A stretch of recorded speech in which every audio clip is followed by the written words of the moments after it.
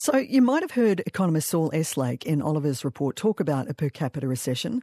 What does it actually mean? I spoke earlier with our senior business correspondent, Peter Ryan. Peter, that term, per capita recession, what does it actually mean? Well, Sabra, put simply, that's when the broad economy is growing or GDP is edging higher, as we had confirmed yesterday. But a per capita recession is when, per person, economic growth is going backwards. Now, apart from the height of the pandemic, we haven't had 2 quarters of per capita contraction since 2006, but we've now had 2 quarters where the per capita reading contracted by 0.3%.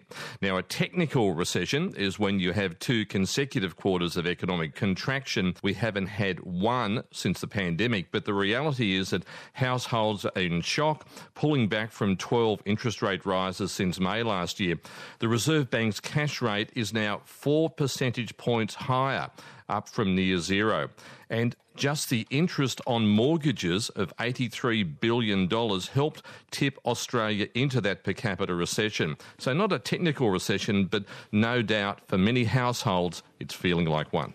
Okay, so that's a per capita recession. Does it automatically follow that the nation will enter a technical recession? Well, it's very much fingers crossed on that one, but it does look as though a technical recession might be sidestepped. So a soft economic landing despite those 12 interest rate rises since May last year. But when you look at that growth in the second quarter of this year, it was a bit better than expected at 0.4%, but still pretty sluggish. And when the Treasurer Jim Chalmers uses terms like sturdy growth, well, that's very cautious optimism, especially with mining profits down and the biggest quarterly fall in the terms of trade since 2009. And as we know, mining profits really have delivered those corporate tax receipts that have been underwriting the budget and delivering a surplus.